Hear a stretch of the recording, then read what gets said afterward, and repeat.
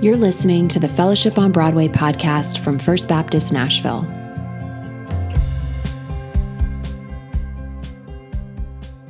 Let me just start by saying thank you to everyone who has reached out in the last few weeks with text messages and phone calls and emails and kind words in the hallway to both me and Becca. She's out of town this weekend, but she sends her love. Most of you know that Brandon and I were really close friends and have been for a long time. And so the last few weeks and months have been all over the place emotionally, and it's been challenging. And 5 years ago, Pastor Frank called me and said, "Hey, do you want to be the interim youth pastor?" And I said, "No." I didn't really see myself doing that. And just because of a lot of things, I said, okay, maybe I should give this a shot. Not really ever expecting that I would become the youth pastor full time and that I would be here for nearly 5 years. And it kind of felt the same way over the past few weeks as these conversations started about me stepping into this role. And I think I'm happy about that. I think I'm glad that I don't just think, oh yeah, I'm going to be awesome at this, because I feel the weight of what it means to proclaim the word on a weekly basis. And would you know that last November, before knowing any of this was going to take place, I signed up for 2 classes in seminary this quarter, and I signed up for preaching and missional church leadership. And so God has been working in me and through me, and so I'm really excited, and I'm thankful for y'all. And Jason, I think, gets to fly under the radar a little bit as the worship leader, but he is so integrally involved. He's so integral in making this service happen every week, and he's part of our leadership team for the entire church. I'm so thankful for him and the rest of our staff. So yeah, thank you. I'm excited. I'm nervous. I'm all the things. So our sermon series to start 2019 has been looking at different ways that we can build momentum and purpose into our lives. And last week, Pastor Frank helped us dive into Hebrews 12, 1 and 2. And the analogy that those verses use is that of a race. It talks about running a race and that we build momentum by breaking free of the things that drag us down and that hinder us, and we keep our eyes focused on Christ. So Hebrews 12, 1 and 2 uses that race analogy. And there's a couple of times in the New Testament in particular that the race and running is used as a metaphor for other things. And even as I say that, you might be thinking of the verse that I'm thinking about. Can anyone, without putting it on the screen, can anyone quote 2 Timothy 4, 7? I have fought the good fight. I have finished the race. I have kept the faith. This is Paul writing in 2 Timothy. It's a very famous verse. We read it. And what I want to do this morning is just kind of spread this out a little bit and look at the verse before it and after it and kind of see what the context is here.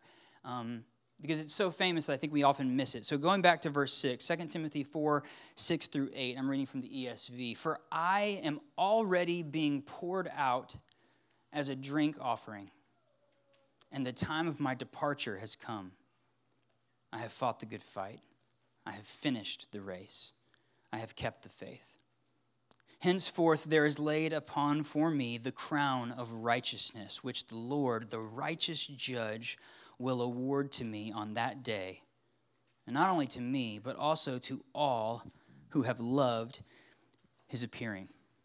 So you see, 2 Timothy 4:7 comes in the midst and in the middle of what we could rightly call Paul's last will and testament. He's looking at his life, he's reflecting on it, he's looking at it now, and he's looking at it in the future, and he realizes that his race has come to an end. It is nearing its end.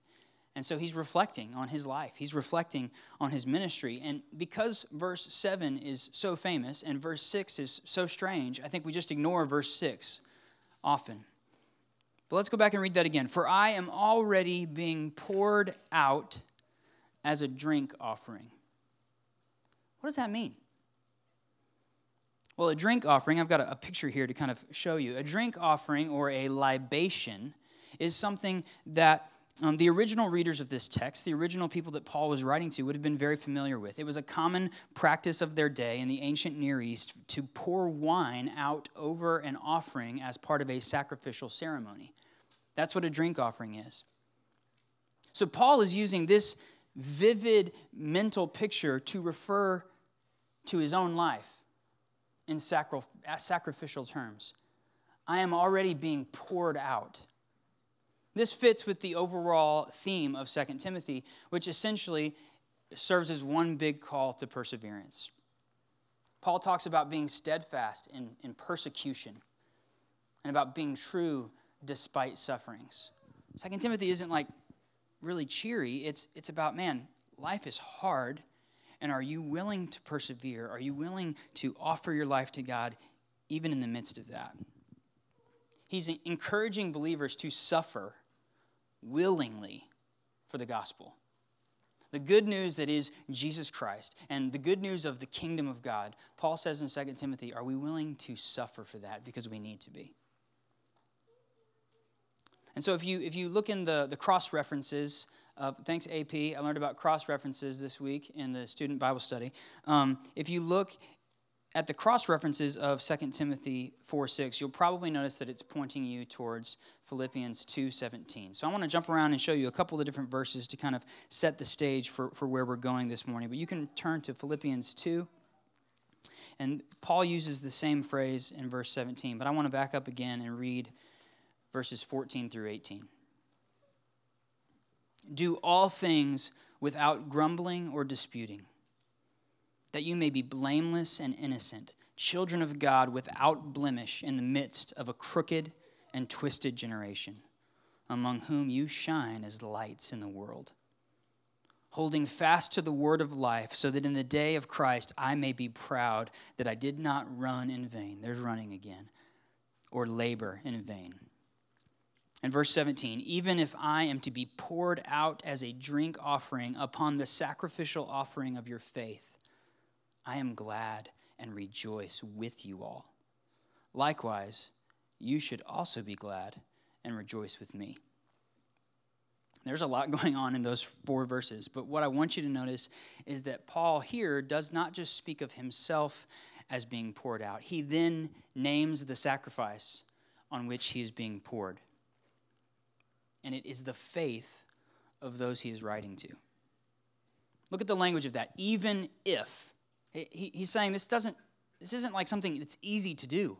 Even if says, even if I am to be poured out as a drink offering upon the sacrificial offering of your faith. He knows it's not pretty, but what is his response?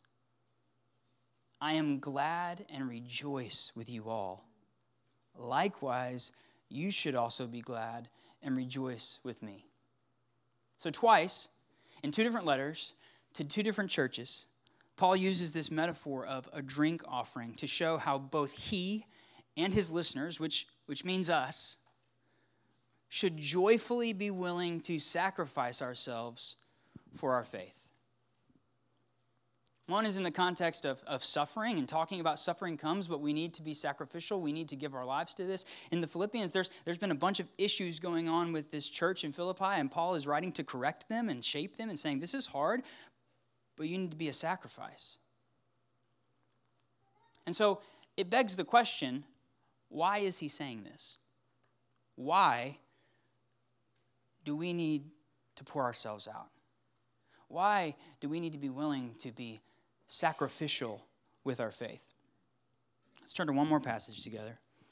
This time, Paul writing to the church in Rome. Romans 12 is where I'm going to be. Just the first 2 verses. This time I'm going to read from the NIV.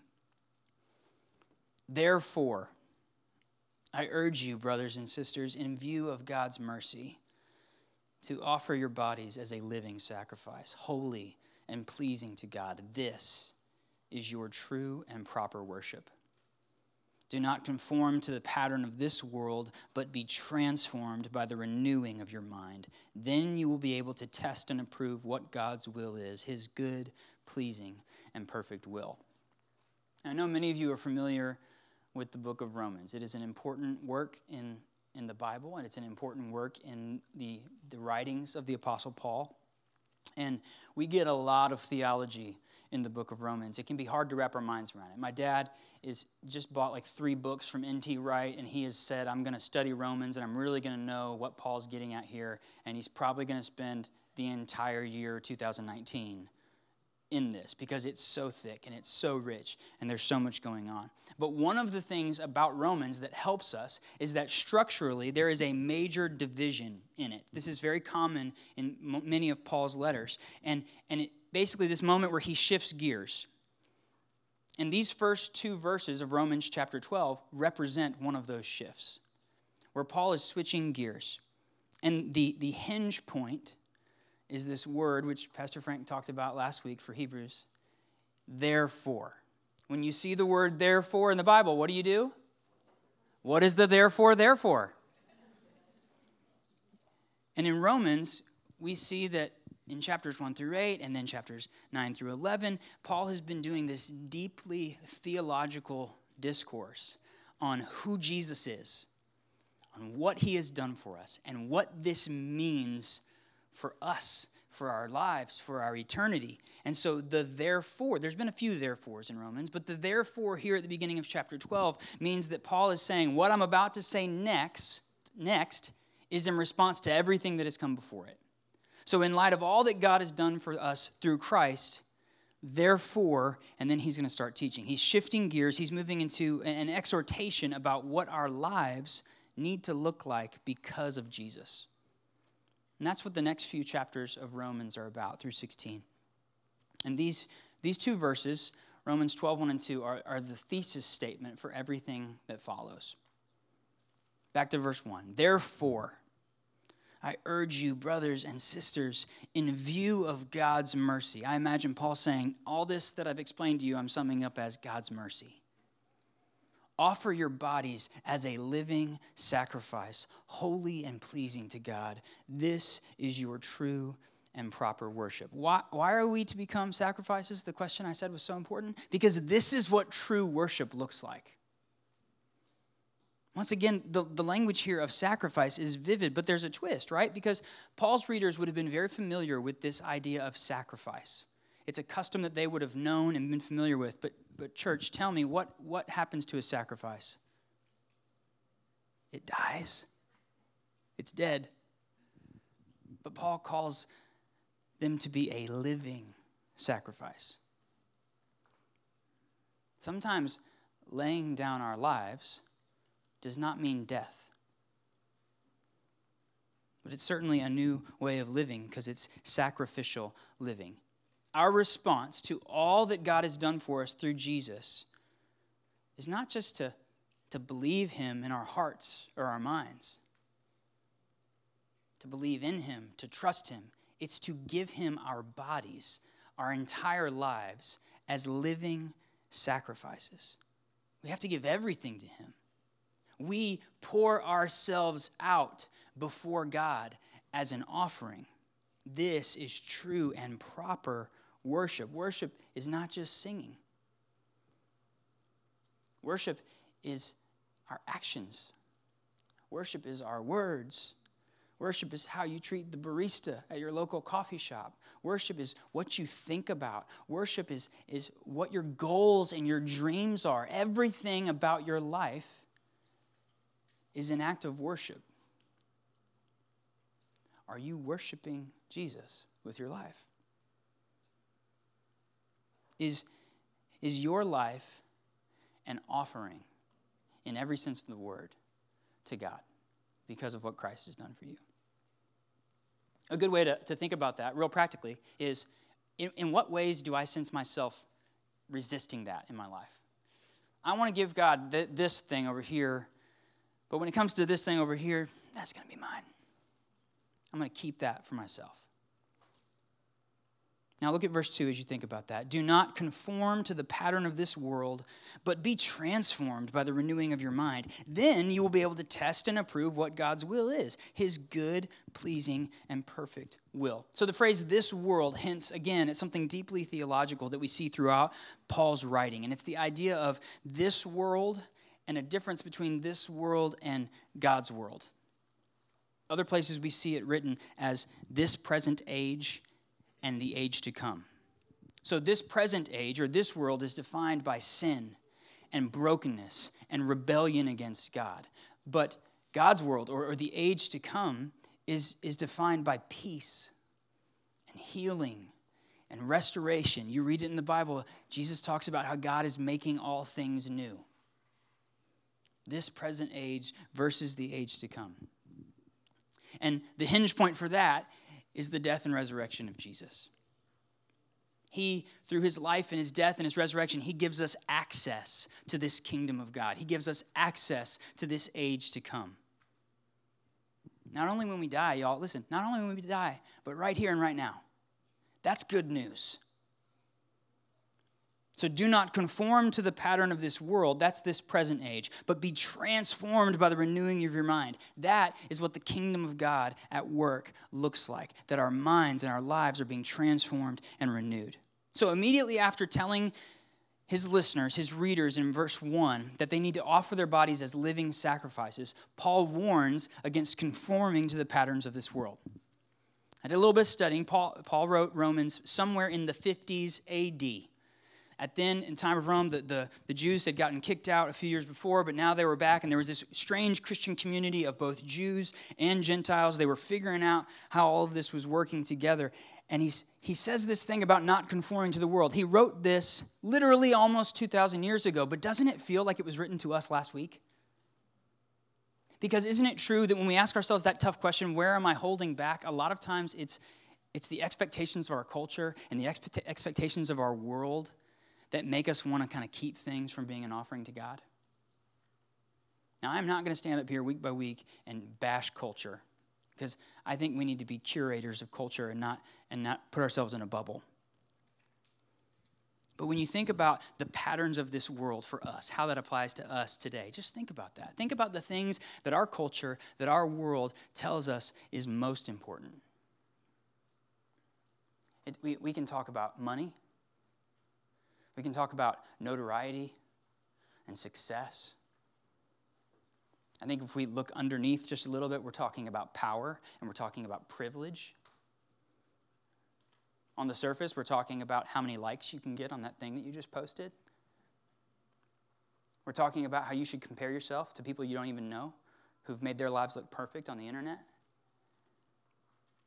Talking about the corporate ladder. What are you talking? What are you thinking? What is your culture saying? You've got to do this. You've got to do this. You've got to do this. And for me, the bottom line for all of it is that we live in a culture that tells us that everything is about us. Immediate gratification. You do what makes you happy. You are the thing that matters most. So seek your own fulfillment and your own joy. Here's the problem. That is an anti-gospel. That is not who God is calling us to be, and that is not who Jesus is showing us how to be. Paul says, be transformed. Renew your mind. Become a living sacrifice. You cannot do any of those things if you are completely focused on yourself. I'm looking at you, but I'm speaking to me as well. Transformation, renewal, sacrificial living. What does that look like? There's a big word, sanctification, which is part of the salvation process. It means to be made more holy, to become more like Jesus. What does sanctification look like in our lives? How do we pursue this process of being transformed? Well, one, we have to convince ourselves that what our culture and our world is telling us is most important to us is actually not true. And one of the ways that we do that is that we read God's word. We study God's word. We let it seep into our lives. There's all the church answers, right? There's reading the Bible. There's spending time in prayer. I'm not saying that church answers are wrong. You need to spend time praying and meditating on God's word and spending time with the Lord. You need to show up at church and spend time rubbing shoulders with the people next to you and doing life together. And you need to learn from others around you in community. These are all good things. But here's something, think about this. Everybody's busy, right? Everybody's busy. Have you taken 4 minutes in the past 4 months to just stop and reflect on your life? To just slow down and go through a reflection process and think about where you're at and what you're doing and what your goals and your dreams and what the rhythms of your life look like? Because maybe one of the ways of allowing yourself to be transformed is to slow down and invite God in. And from there, perhaps you can say, oh, I need to build a new rhythm or a new practice into my life. Because this area of my life is all about me, and I want it to be an offering to God. This is a process, right? It's not something that's going to happen really fast. There it goes. The first time it didn't make any sound. That was funnier than you acted. It takes hard work. This is what sacrifice looks like, is it's doing the hard work, this transformative work. It's not just doing it on your own, but it's inviting Jesus to be part of it.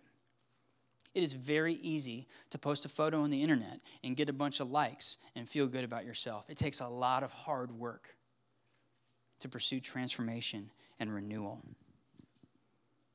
But when we do this, when we pursue this transformed life, look what it says happens. Then you will be able to test and approve what God's will is, his good, pleasing, and perfect will. I don't know about y'all, but I want to live in God's will. And I think this verse is saying that if I'm all about myself all the time, I'm not going to be able to hear that.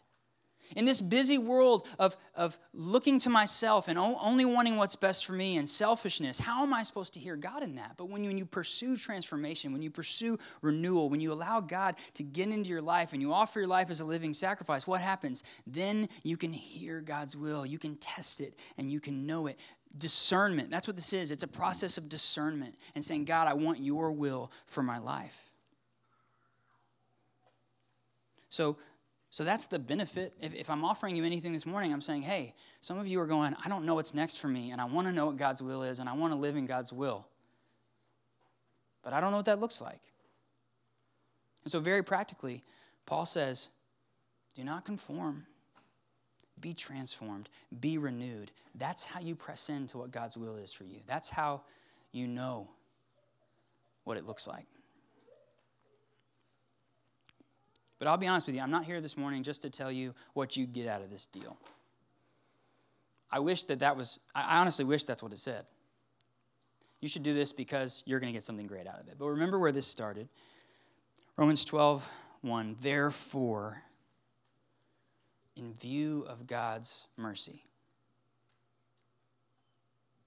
So when we let the reality of all that God has done for us through Christ, when we let that sink in, the overwhelming and beautiful reality of Jesus' life and his death and his resurrection, that we have grace and freedom that we can never fully understand, but that it is offered to us no matter what. Wherever you're sitting this morning, no matter how screwed up you are, it is there for you. When we let that sink in, the only right response to what Jesus has done for us is to give our lives to him as living sacrifices.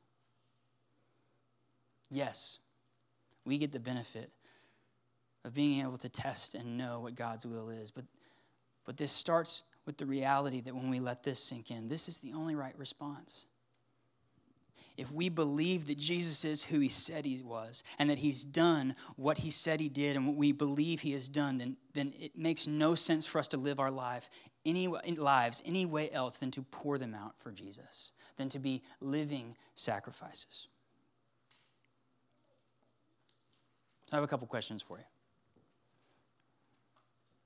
Where are you today in all of this? Where are you today when it comes to your life being a living sacrifice in response to all that Jesus has done for you? The good news for me is that I don't have to stand up here and tell you I think you're all doing a bad job, because I don't. I see so many people's lives in this room that are defined by sacrificial living. You're doing it. We are doing it. We are working towards it. We are not all broken and to be filled with shame in this moment. But I think if I know you well enough and I know myself well enough, we might all be willing to say that we have further to go. That we could do more. That we could block out the patterns of this world and we could lean into more transformation. So what does that look like for you? Are you willing to do some of that work, that reflection that I mentioned? Are you willing to press into God's word more? Are you willing to spend more time in prayer every morning? Don't raise your hand, but how many of you check social media before you talk to Jesus in the morning? Uh-oh. What happens if we just say, God, I want you to transform me, and I'm going to break some habits that aren't helping me do that because I want you to be what I pour my life out for. This is not easy work. Sometimes it's going to be filled, as 2 Timothy says, with pain and suffering and lots of drama. It's going to be challenging. But I believe this is the life that we are called to as those who have chosen to follow Christ. We offer ourselves to God as living sacrifices. And I believe when we do this, y'all, that the such good news is that God meets us with more grace and more love than we can ever imagine. If you want to press into this even more this week, many of you know Oswald Chambers, who wrote a devotional called My Utmost for His Highest, and he dives into two of these passages on February 5th and 6th. So just go back a few weeks and read it and listen to this quote. Tell God you are ready to be poured out as an offering, and God will prove himself to be all you ever dreamed he would be.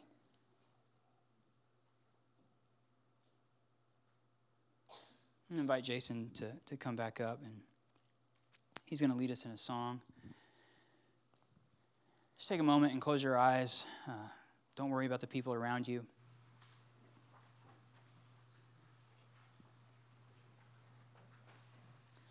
I just ask you this morning, again, where are you in this? In what ways do you sense yourself resisting being poured out?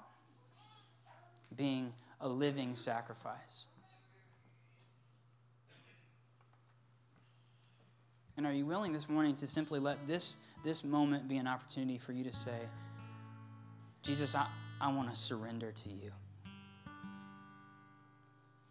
I need more of you and less of myself. I want to be transformed. I want to be renewed.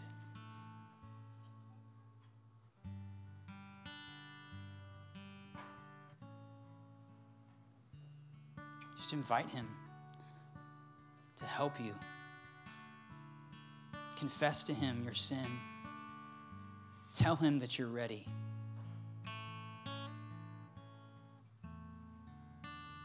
Jesus, take our lives.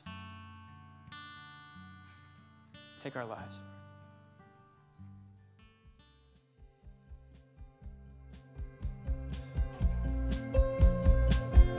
Fellowship on Broadway is a worship service at First Baptist Church in downtown Nashville, and we'd love for you to join us on Sundays.